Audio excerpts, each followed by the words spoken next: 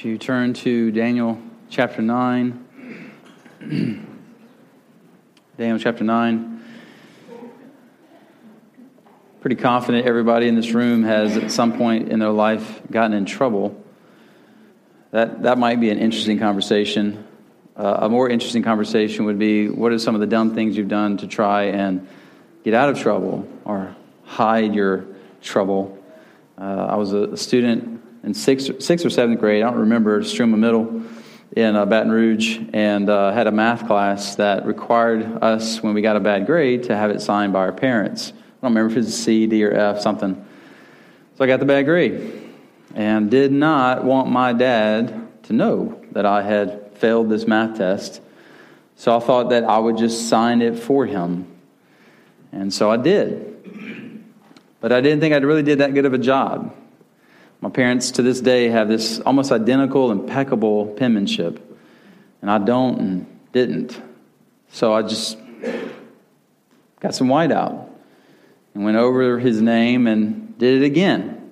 I thought this made perfect sense. Tell my teacher my dad did not like his signature, so he wanted to do it again, do it better. Went to class, turned in the test. To my shock, she called me out in the hall right after class started. Didn't ask any questions, like she knew I had done something wrong. Just told me to go and have my dad sign it for real. And so I did. And don't remember what my dad said. I don't even remember if he remembers it. I need to ask him one day. But my foolishness was directly related to this lack of understanding about my father, this lack of truly understanding who he was and how he would treat me in my sins. And we as Christians can suffer the same fate with our Heavenly Father. In our sins, do we really understand who He is? And then do we act accordingly? Or do we do all of these silly, foolish things to try and do away with the consequences or cover it up or whatever else we think is wise but foolish? We're going to see this throughout Daniel chapter 9. We have been walking through Daniel this entire summer. We'll finish up next Sunday. And we're seeing example after example of what it's like to live as God's people when the circumstances surrounding us aren't always conducive to us living out our faith easily or even openly. How do we remain faithful? How do we remain faithful in persecution? How do we remain faithful in suffering our temptation to sin? How do we remain faithful to the Lord when it seems like no one else around us is faithful or cares about what we care about? And part of remaining faithful in circumstances like that is understanding who you are, understanding who has you, whose you are, and how He is faithful and strong even when we are not. How He is committed to us even when we're not committed to Him. How He loves us even when our love is imperfect. And He's sovereignly working all things out for His ultimate purpose for His people. Full redemption. Full restoration. So let's see these themes run through Daniel chapter 9 today, beginning in verse 1. In the first year of Darius, the son of Ahasuerus, by descent a Mede, who was made king over the realm of the Chaldeans, in the first year of his reign, I, Daniel, perceived in the books the number of years that, according to the word of the Lord to Jeremiah the prophet, must pass before the end of the desolations of Jerusalem, namely 70 years. Father, we are grateful for your word. Instruct us. Teach us today. Illuminate the scriptures. We want to see. We want to understand. We want to see you for who you are. We don't want to just hear a sermon. We want to hear the voice of God. So come, Spirit of God, and teach us through your word so we may have faith, so we may repent, so we may love you more. Father, do this work for your glory. We pray in Jesus' name. Amen. Daniel chapter 9 is the third of the four apocalyptic visions given to Daniel that make up the last 6 chapters of the book of Daniel. These 4 visions were given to Daniel throughout the years of the events of Daniel's 1 through 6. So if you were to look at the chronology of Daniel, it might look something like that. Won't be the first time. Daniel chapters 1 through 4 essentially happened between 605 and around 553 BC. The visions of Daniel 7 and 8 come around 553 to 551. There's probably some fudging there in those years. Then you have the events of Daniel 5 and 539 BC. That was the taking over of the Babylonian Empire by the Medo-Persian Empire. Then you have the vision that we're looking at today, the same year, the first year of Darius. And then you have the events of Daniel 6, the lion's den, and then not long after that, the visions that we'll look at next week, Daniel 10 through 12. The time clue is given to us in the first verse, where Darius takes over with the Medo-Persian Empire. And Daniel tells us he's been reading the prophet Jeremiah, where the Lord has spoken, the word of the Lord is spoken, which again is this internal confirmation that the scriptures are the word of the Lord. And he reads in Jeremiah that the exile was going to last 70 years. Now, he could have been reading Jeremiah 25, 11 through 12. This whole land shall become a ruin and a waste, and these nations shall serve the king of Babylon 70 years. Then after 70 years are completed, I will punish the king of Babylon and that nation, the land of the Chaldeans, for their iniquity, declares the Lord, making the land an everlasting waste. Or maybe he was reading Jeremiah 29.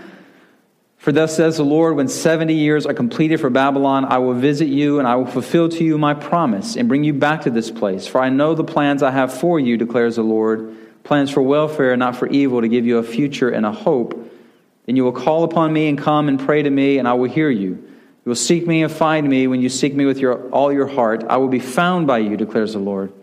And I will restore your fortunes and gather you from all the nations and all the places where I have driven you, declares the Lord.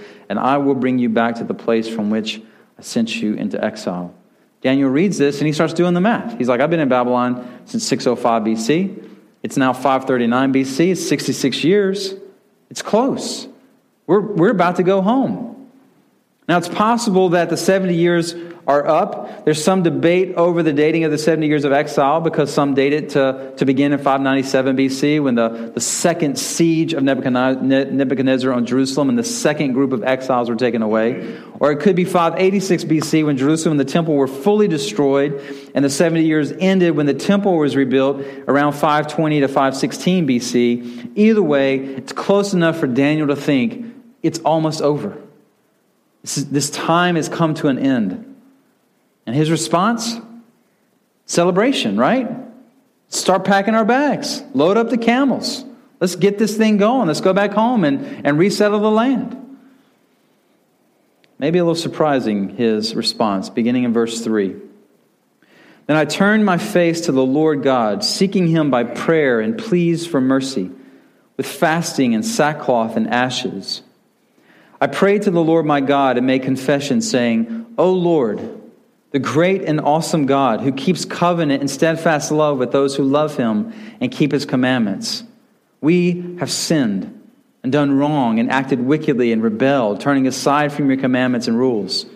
We have not listened to your servants, the prophets, who spoke in your name to our kings, our princes, and our fathers, and to all the people of the land. To you, O Lord, belongs righteousness, but to us, open shame. As at this day, to the men of Judah, to the inhabitants of Jerusalem, and to all Israel, those who are near and those who are far away, and all the lands to which you have driven them, because of the treachery that they have committed against you. To us, O Lord, belongs open shame, to our kings, to our princes, and to our fathers, because we have sinned against you. To the Lord our God belong mercy and forgiveness, for we have rebelled against him, and have not obeyed the voice of the Lord our God by walking in his laws, which he set before us by his servants, the prophets.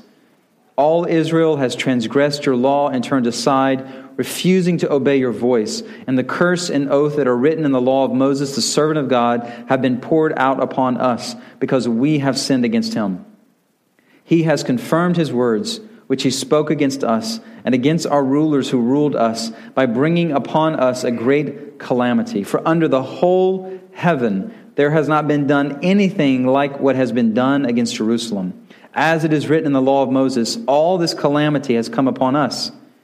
Yet we have not entreated the favor of the Lord our God, turning from our iniquities and gaining insight by your truth.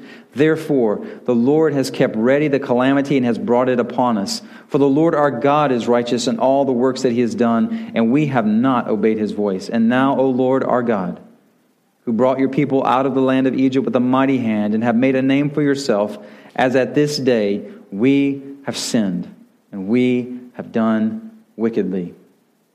Along with passages like Psalm 51, Psalm 32, this is one of the great prayers of confession in the Scriptures. And it basically follows our typical pattern of prayer that we talk about, ACTS, adoration, confession, thanksgiving, and supplication, except it leaves out the part of thanksgiving.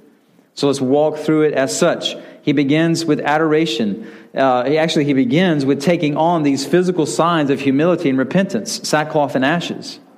So take off your comfortable clothes and put on something rough and uncomfortable like sackcloth. Smear ashes on your skin to show your sorrow, humility, anguish, and brokenness. It was a way to outwardly show this inward reality of your heart. Like we have all these postures of prayer. We bow our head and close our eyes, or sometimes we kneel, or sometimes we lift our hands, or sometimes we may lay prostrate on the ground. All reflections physically of where our heart is. Sometimes we weep because we're brokenhearted.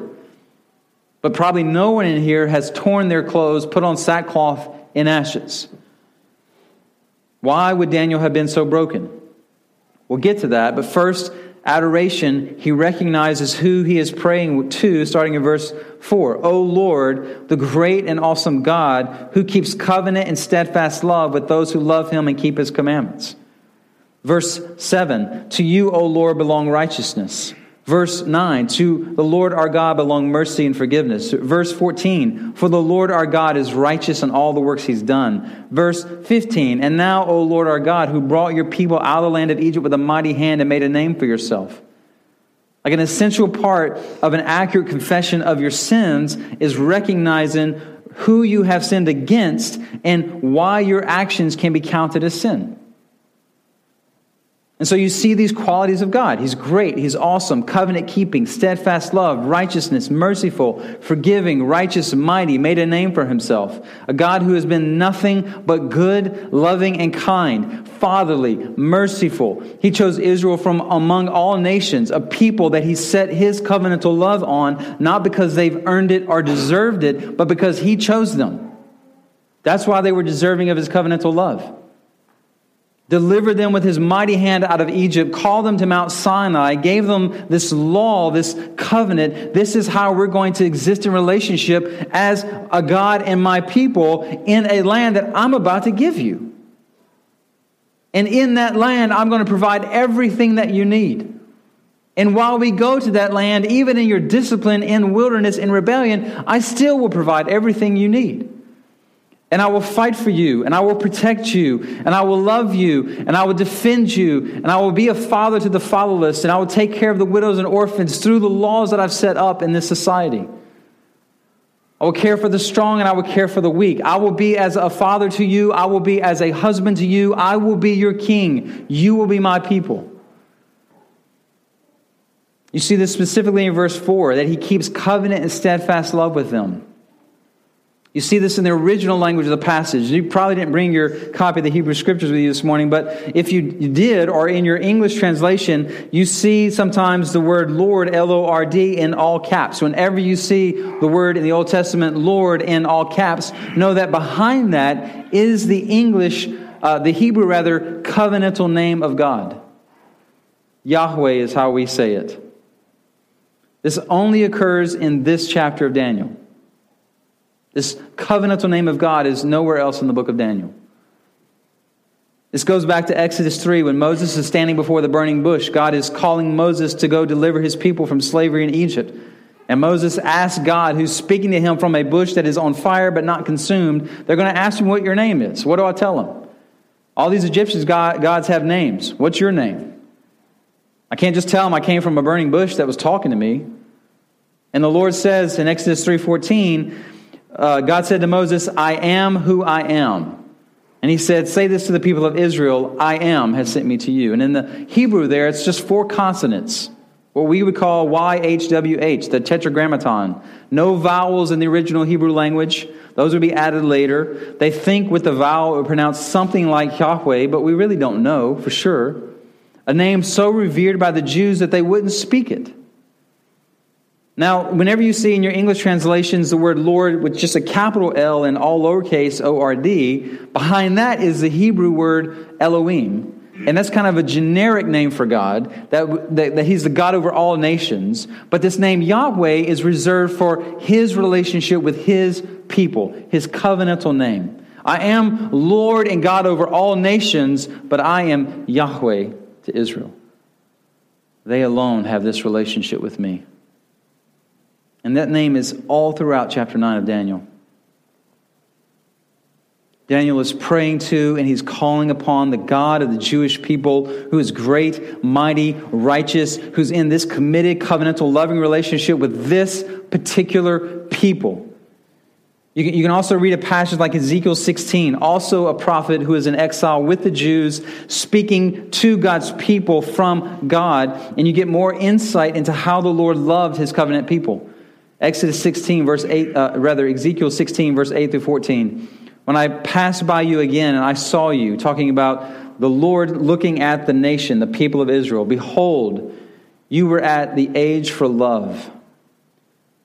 And I spread the corner of my garment over you and covered your nakedness. I made my vow to you and entered into a covenant with you, declares the Lord God, and you became mine. Then I bathed you with water and washed off your blood from you and anointed you with oil. I clothed you also with embroidered cloth and shod you with fine leather. I wrapped you in fine linen and covered you with silk. And I adorned you with ornaments and put bracelets on your wrist and a chain on your neck. And I put a ring on your nose and earrings in your ears and a beautiful crown on your head. Thus you were adorned with gold and silver, and your clothing was of fine linen and silk and embroidered cloth. You ate fine flour and honey and oil. You grew exceedingly beautiful and advanced to royalty, and your renown went forth among the nations because of your beauty, for it was perfect through the splendor that I had bestowed on you, declares the Lord God. This is how He felt about His people. This is bridal language. And you should read the rest of the chapter on your own, because it's not only how the Lord called and created this nation and made them beautiful, bestowed all these blessings on them, all driven by His love, His covenant with them, but how they rebelled against Him. You see how the Lord felt about them in the story of Hosea and Gomer. Hosea, a prophet of God, called to marry this prostitute Gomer, and though she keeps leaving him to go back into prostitution, here comes Hosea to get her time and time again. You're mine. Even though you're unfaithful, I'm faithful to you. You're mine. This is how God feels about those whom He has covenanted with.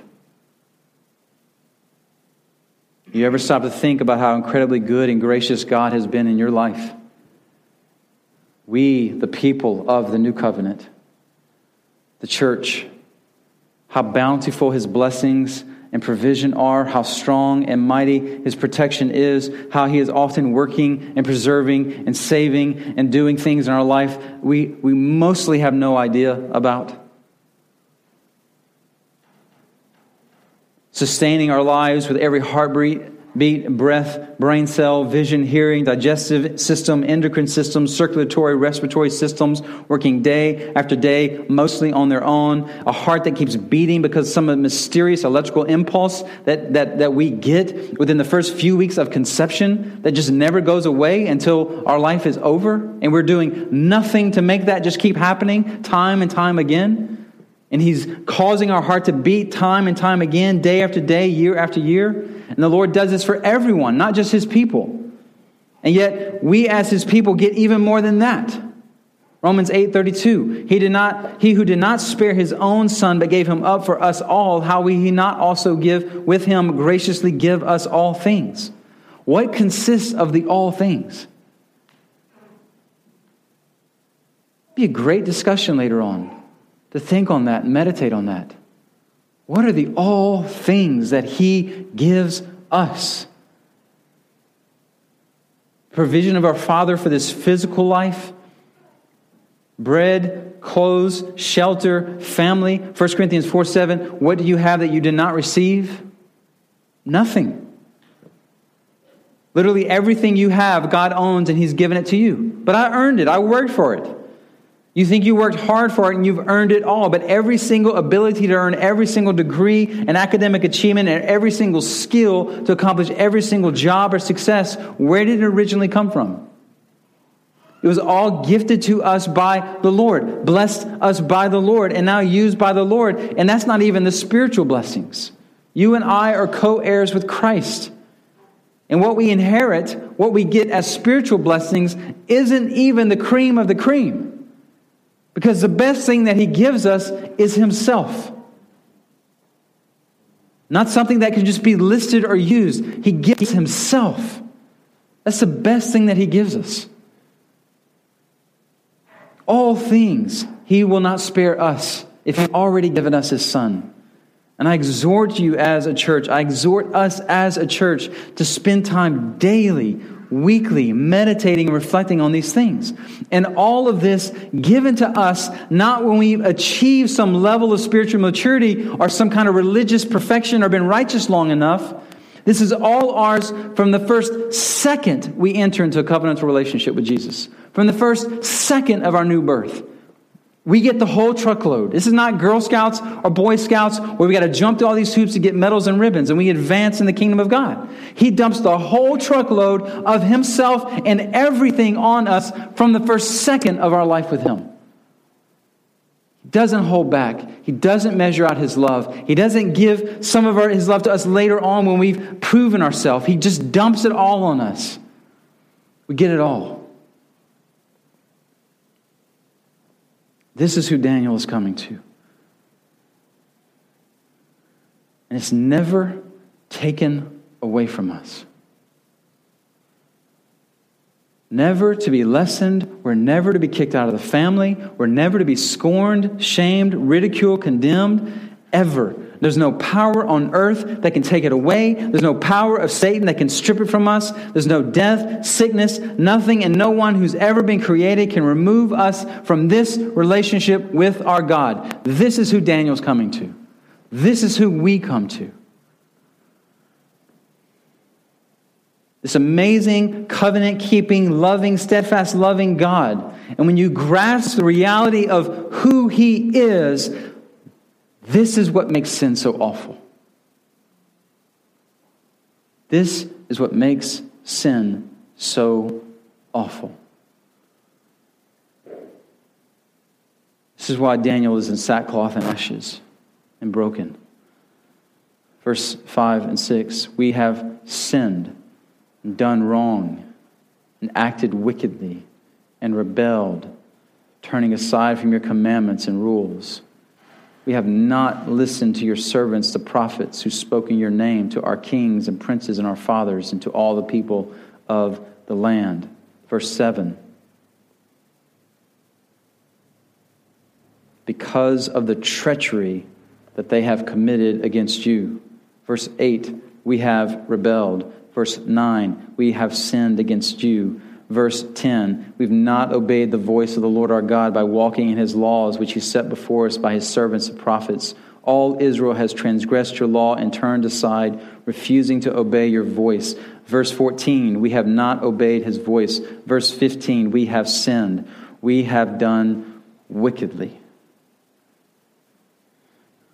Maybe the most interesting aspect of this is how much Daniel was identifying with the people of God. Daniel was a kid when Israel was taken into captivity. He hadn't been a part of the generations of generations who've been piling up these sins that eventually led to this discipline.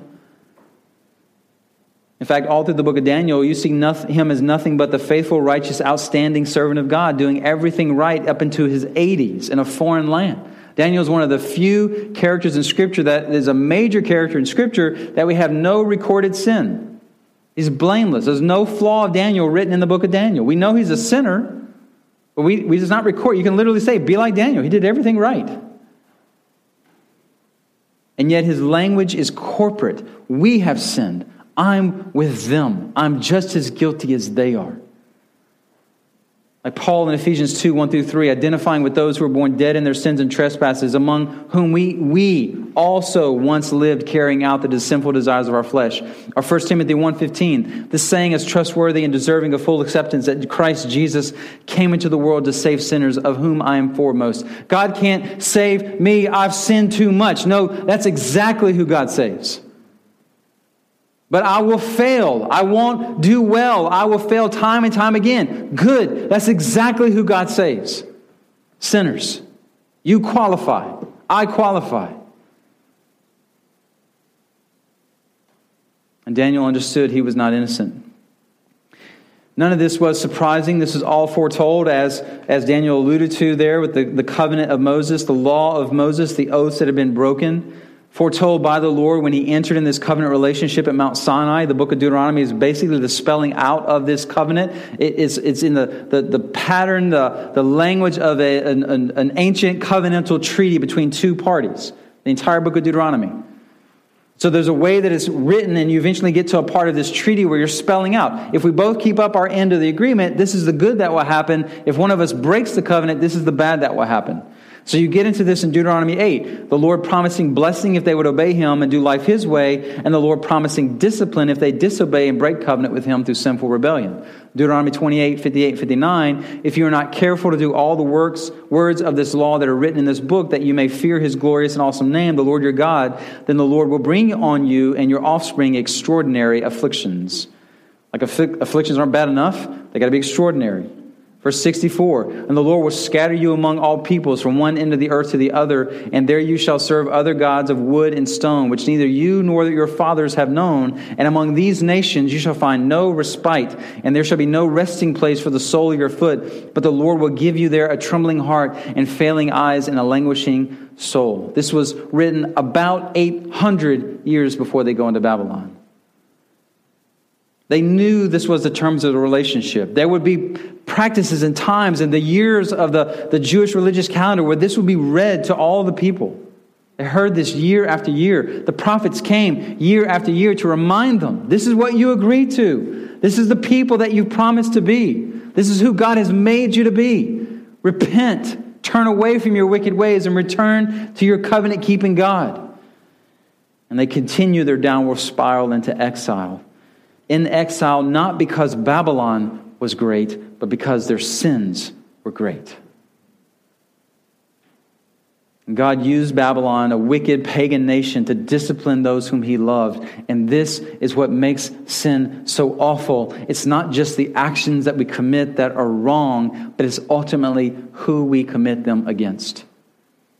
Who we ultimately offend. Our sins are not awful because we feel bad. Our sins are not awful because we got caught or exposed or we're humiliated or shamed. Our sins are awful because who we have sinned against, who we have offended. David got this in Psalm 51 when he said, "For I know my transgressions and my sin is ever before me. Against you, you only have I sinned and done what is evil in your sight."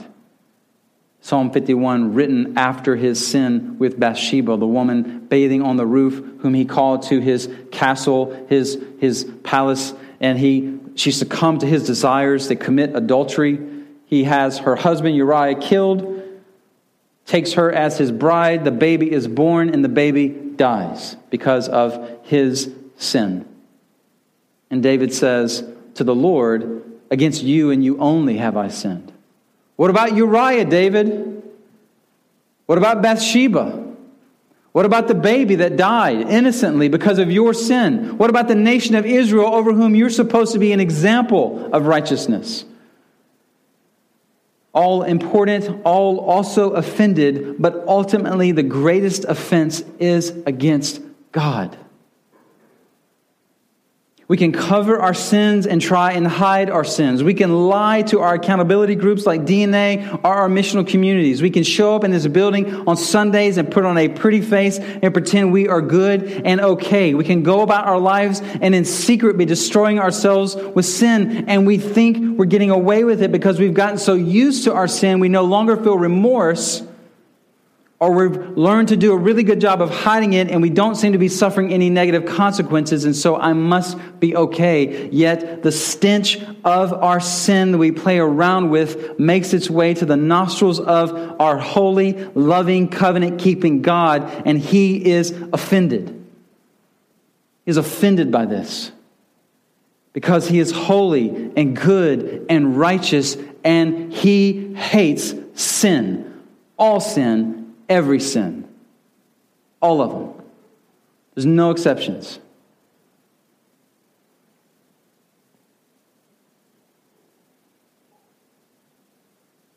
And Daniel got this. And he comes before this good, kind, righteous God with remorse and repentance because he realizes where the nation has been. He realizes how their sins have offended the Lord. What hope did they have? What hope do we have?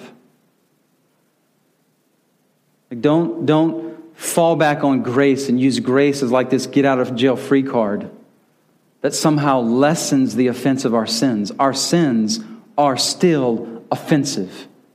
All of them. There's never any place where a healthy Christian shrugged their shoulders at sin. Ever. It's never like, well, it doesn't really matter. God still loves me. It matters. It's still not okay, even though they've all been covered by the blood of Christ. What hope do we have? Look where Daniel turned in his prayer. It turns from adoration to confession and now petition or supplication. Verse 16. O Lord, according to all your righteous acts, let your anger and your wrath turn away from your city, Jerusalem, your holy hill, because for our sins and for the iniquities of our fathers, Jerusalem and your people have become a byword among all who are around us. Now, therefore, O our God, listen to the prayer of your servant and to his pleas for mercy. And for your own sake, O Lord, make your face to shine upon your sanctuary, which is desolate. O my God, incline your ear and hear. Open your eyes and see our desolations and the city that is called by your name. For we do not present our pleas before you because of our righteousness, but because of your great mercy. O Lord, hear. O Lord, forgive. O Lord, pay attention and act. Delay not for your own sake, O my God, because your city and your people are called by your name. Daniel's hope was rooted again in the character and nature of God whom they had offended. Because God is righteous and good and holy, yes, this is what makes sin so awful, but yes, it's also what makes our forgiveness and restoration so possible. Because the same God that we have offended greatly with our sins is the same God who has alone made provision for us to be cleansed, restored, and made new.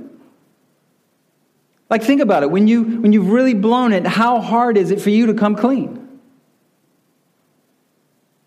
With our parents, we like our parents in the garden, we just want to hide. We want to cover ourselves with fig leaves. If no one knows, then I'm really okay. And we're amazingly good at hiding our sin. Like if every sinful thought, just the sinful thoughts that have popped in our minds, that we've dwelt upon and given into since we came here this morning, if those were projected on the wall, how awful would we feel? No one knows. I'm okay. Yet the one to whom it is impossible to hide from, the one who knows every single sin that we've committed or thought, every wrong motivation, every fiber of our wretched being, the same one who we have offended the most is the same one and the only one that we can go to for forgiveness. And he abundantly, lovingly, overwhelmingly provides it to his children, to the repentant. This is amazing. He doesn't just long to judge us and pour out his wrath on us. He longs for us to come to him to be cleansed. So we don't have to stay in that place of despair because of the hideousness of our sin. We have someone to run to. And he loves to cleanse us and make us new. This is rooted in this covenantal relationship God has with his people. You see hints of this in Daniel's prayer and from places like 1 Kings 8, Solomon's prayer of dedication when the temple was built. where he said, if they sin against you, for there is no one who does not sin, and you are angry with them, talking about God angry with his people, and give them to an enemy, which has happened, so that they are carried away captive to the land of the enemy, far off or near. Yet if they turn their heart in the land to which they have been carried captive and repent, and plead with you in the land of their captors, saying, we have sinned and acted perversely and wickedly, if they repent with all their heart, with all their soul in the land of their enemies who carried them captive, and pray to you toward their land, which you gave to their fathers, the city that you have chosen, the house that I built for your name, then hear in heaven, your dwelling place, their prayer and their plea, and maintain their cause, and forgive your people who have sinned against you, and all their transgressions that they have committed against you, and grant them compassion in the sight of those who carried them captive, that they may have compassion on them, for they are your people, your heritage, which you brought out of Egypt from the midst of the iron furnace.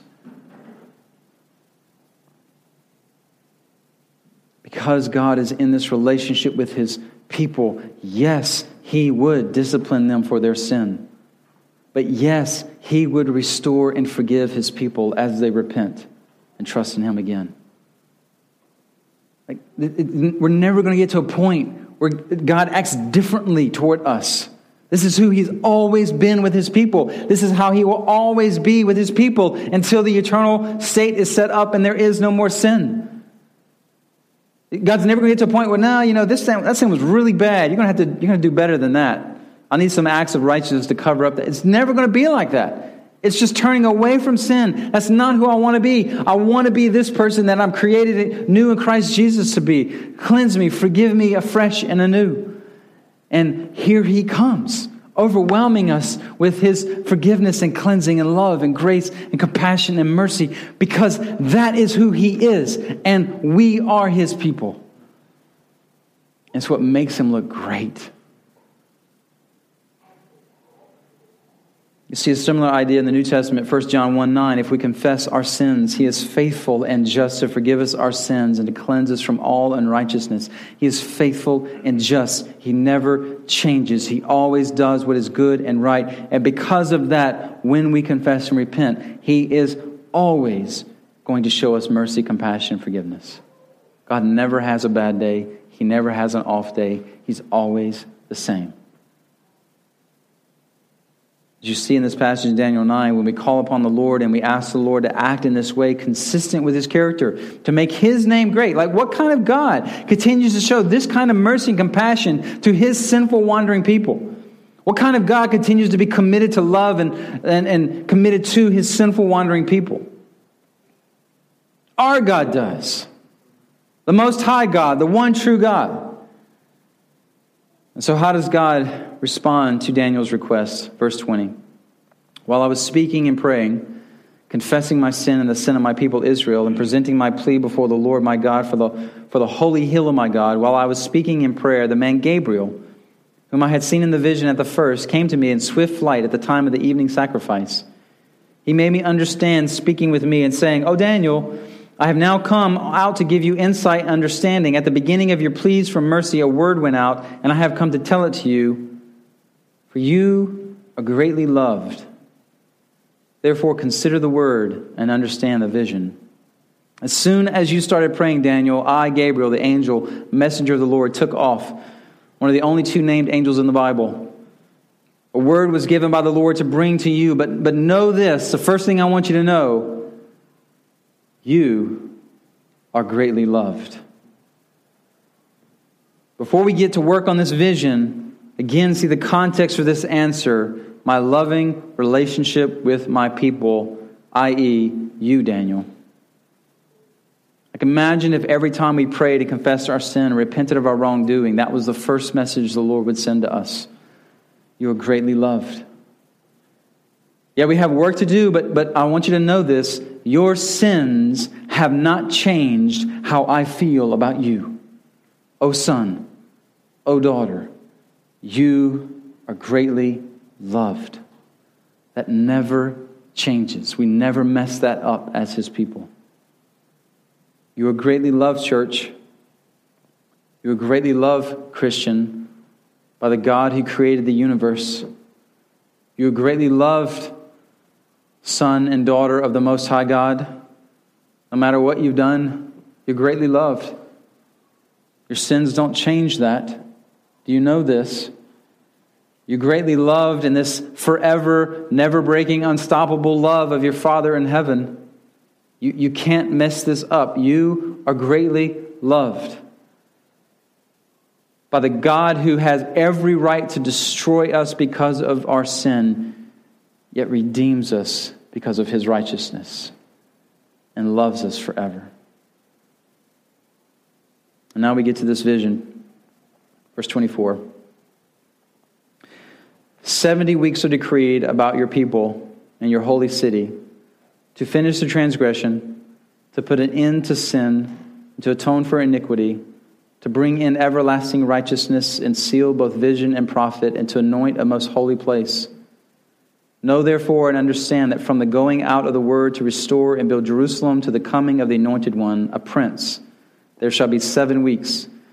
And for 62 weeks it shall be built again with squares and moat, but in a troubled time. And after the 62 weeks, an anointed one shall be cut off and shall have nothing. And the people of the prince who is to come shall destroy the city and the sanctuary. Its end shall come with the flood, and to the end there shall be war. Desolations are decreed. And he shall make a strong covenant with many for 1 week. And for half of the week he shall put an end to sacrifice and offering. And on the wing of abomination shall come one who makes desolate, until the decreed end is poured out on the desolator. Welcome to Biblical Interpretation Quagmire. Without a doubt, one of the most difficult passages in all of the scriptures to make sense of, one of the most debated passages in the entire Bible.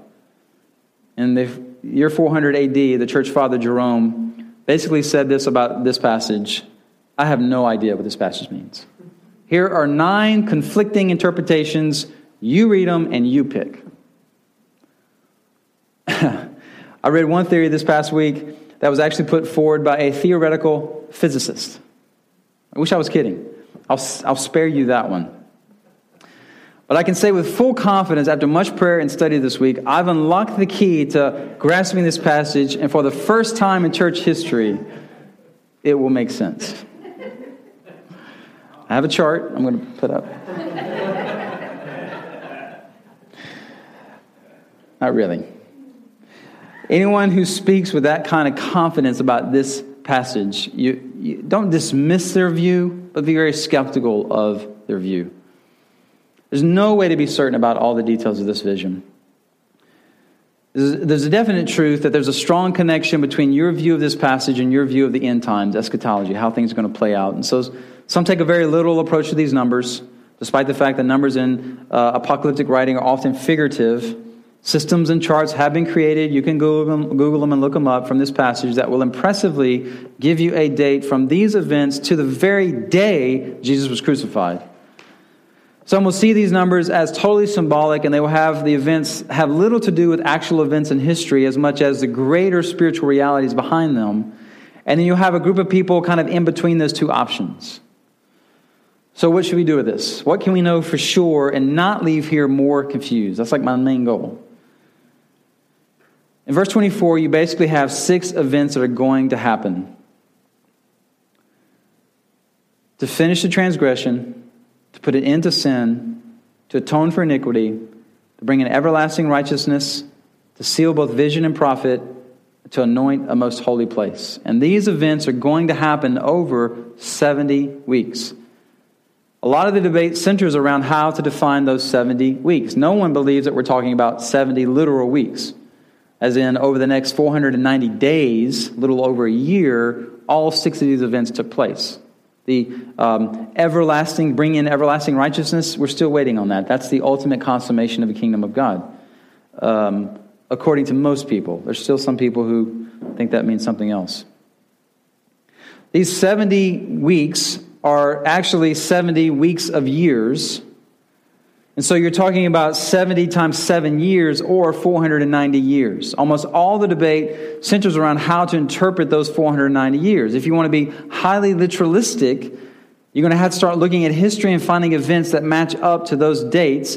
And there's a camp that's done that, except now we're in this last week of Daniel. This 69th week has been completed with the crucifixion of Christ. And we're in this indeterminate amount of time waiting for the final week to take place.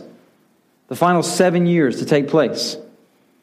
So they're very literalistic with the years until they can't be literalistic with the years. And so now it's just undetermined. We're just waiting for the church to be raptured and these final 7 years to come in, and then everything will end. And now we're in this parenthesis, or the church age. Other passages in the scriptures, though, help us to see these numbers as more figurative or symbolic. For instance, 2 Chronicles 36, 19 through 21, speak a prophecy about this time of exile, and they use language about the 70 years of exile as a Sabbath rest for the land. And they burned the house of the Lord, and they broke down the wall of Jerusalem and burned all of its palaces with fire and destroyed all its precious vessels. He took into exile in Babylon those who had escaped from the sword, and they became servants to him and to his sons until the establishment of the kingdom of Persia, to fulfill the word of the Lord by the mouth of Jeremiah, until the land had enjoyed its Sabbaths. All the days that it lay desolate, it kept Sabbath to fulfill 70 years. The Jews were supposed to let the land rest every 7th year and then every 50th year in the year of Jubilee. So God is allowing the land to rest for these 70 years. And no matter how you date the exile, 605, 597, 586, it's never exactly 70 years. It was never literally 70 years. It's about 70 years. Also, in the New Testament, when Peter asks the Lord how often he has to forgive someone who sinned against him, Jesus says 70 times 7. No one thinks Jesus literally meant you only forgive someone 490 times. 491, I'm done with you. The number 7 in the scripture speaks of completion. God created everything complete in 7 days. The number 10 in the scripture speaks of fullness. The law was given to the people in 10 commands.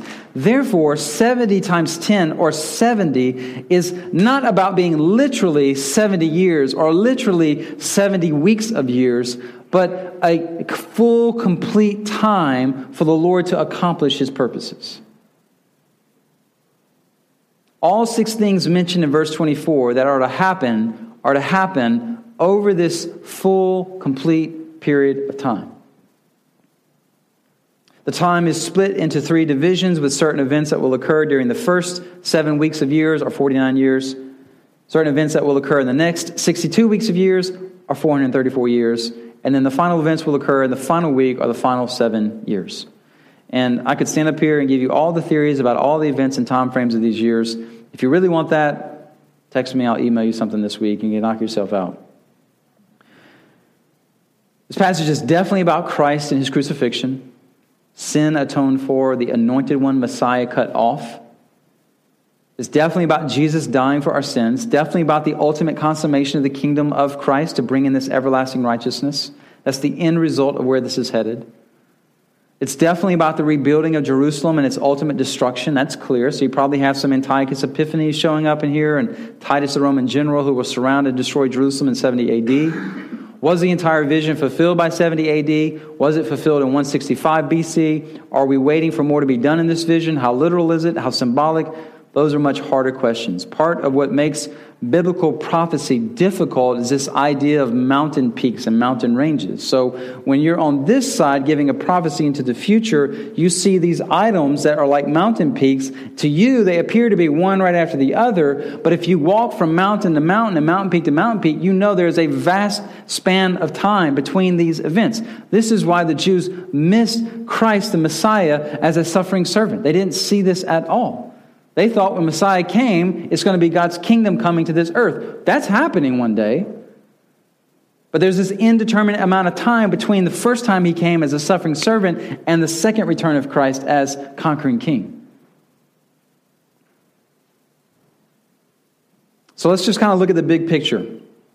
Daniel realizes the Jews are close to the end of their 70 years of exile, put into exile by their sins under the discipline of their covenantal loving God. Daniel begins to prepare himself for the end of this exile through repentance and confession of sin and asks God to restore the people for the sake and glory of his name. And the Lord responds with this vision of ultimate restoration, but more trouble to come. So just because you are getting out of these 70 years of exile and I'm going to send you back to your land doesn't mean trouble is not over. It doesn't mean you're fully restored. It doesn't mean your sins are fully, completely atoned for. There's still work to be done to accomplish all of that. More time is needed. The Jews will return and rebuild, but more trouble will come. But so will a Messiah who will be cut off, but who will also eventually usher in the everlasting righteousness. And so their message to them in 539 BC is kind of like our message to us about the end times today in 2017. When we're trying to discern the end times, we know we can't. We don't know when Jesus is going to return. I have no idea. The Bible doesn't tell us. We're never going to figure it out. But it's coming. It's going to come exactly when the Lord determines it will come. And for His people, our job is to remain faithful, to be ready, to trust our God because He is working through all the chaos to accomplish His ultimate purpose for His people and all of creation. So don't despair. Don't run and hide in your sins. Don't be anxious. Don't worry. Don't live in fear. Don't freak out when we have a total solar eclipse in the United States and then 2 hurricanes coming right after it. Oh, this could be the end. Maybe it is. Hallelujah. Let's have it. Maybe it's not. We don't know. Be ready. Be faithful. Don't despair. Don't be afraid. Repent. Believe again in the gospel of Jesus Christ. That is the ultimate goal for everything that we face. Trust Him, follow Him, run to Him, seek Him for cleansing and wholeness in life. And when you can't, or you fail to do that perfectly, know this. As His people, His love is set on you. He is coming for you to discipline you and bring you back.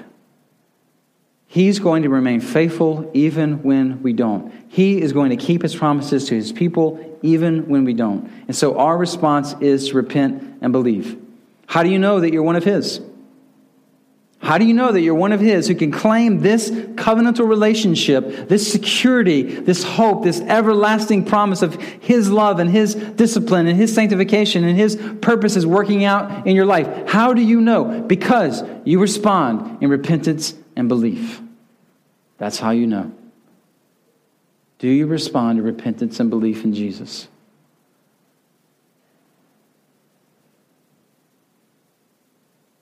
See who He is and see the offense of your sin, but run to Him. He is the only one who can remedy your sin problem.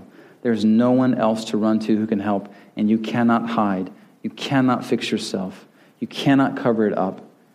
It's all seen by Him. So don't hide in darkness, but come into the light and be made new. Because the only one who can truly condemn you has given Himself to save you and to set you free. And maybe for you that today would be the first time that really happens. The first time you've truly repented of your sins and trusted in Jesus for salvation. And today is the day of your salvation. And right now, the Spirit of God is making you alive in Christ Jesus because you're believing and trusting in Jesus for the first time. Please tell who you came with. We want to instruct you in what it means to declare that to the world through baptism and make that known and help disciple you as a follower of Jesus. But for most of us, this is covenant renewal time. To be again reminded of the goodness of our God, to love us and save us and redeem us and wash us, even though we're sinful.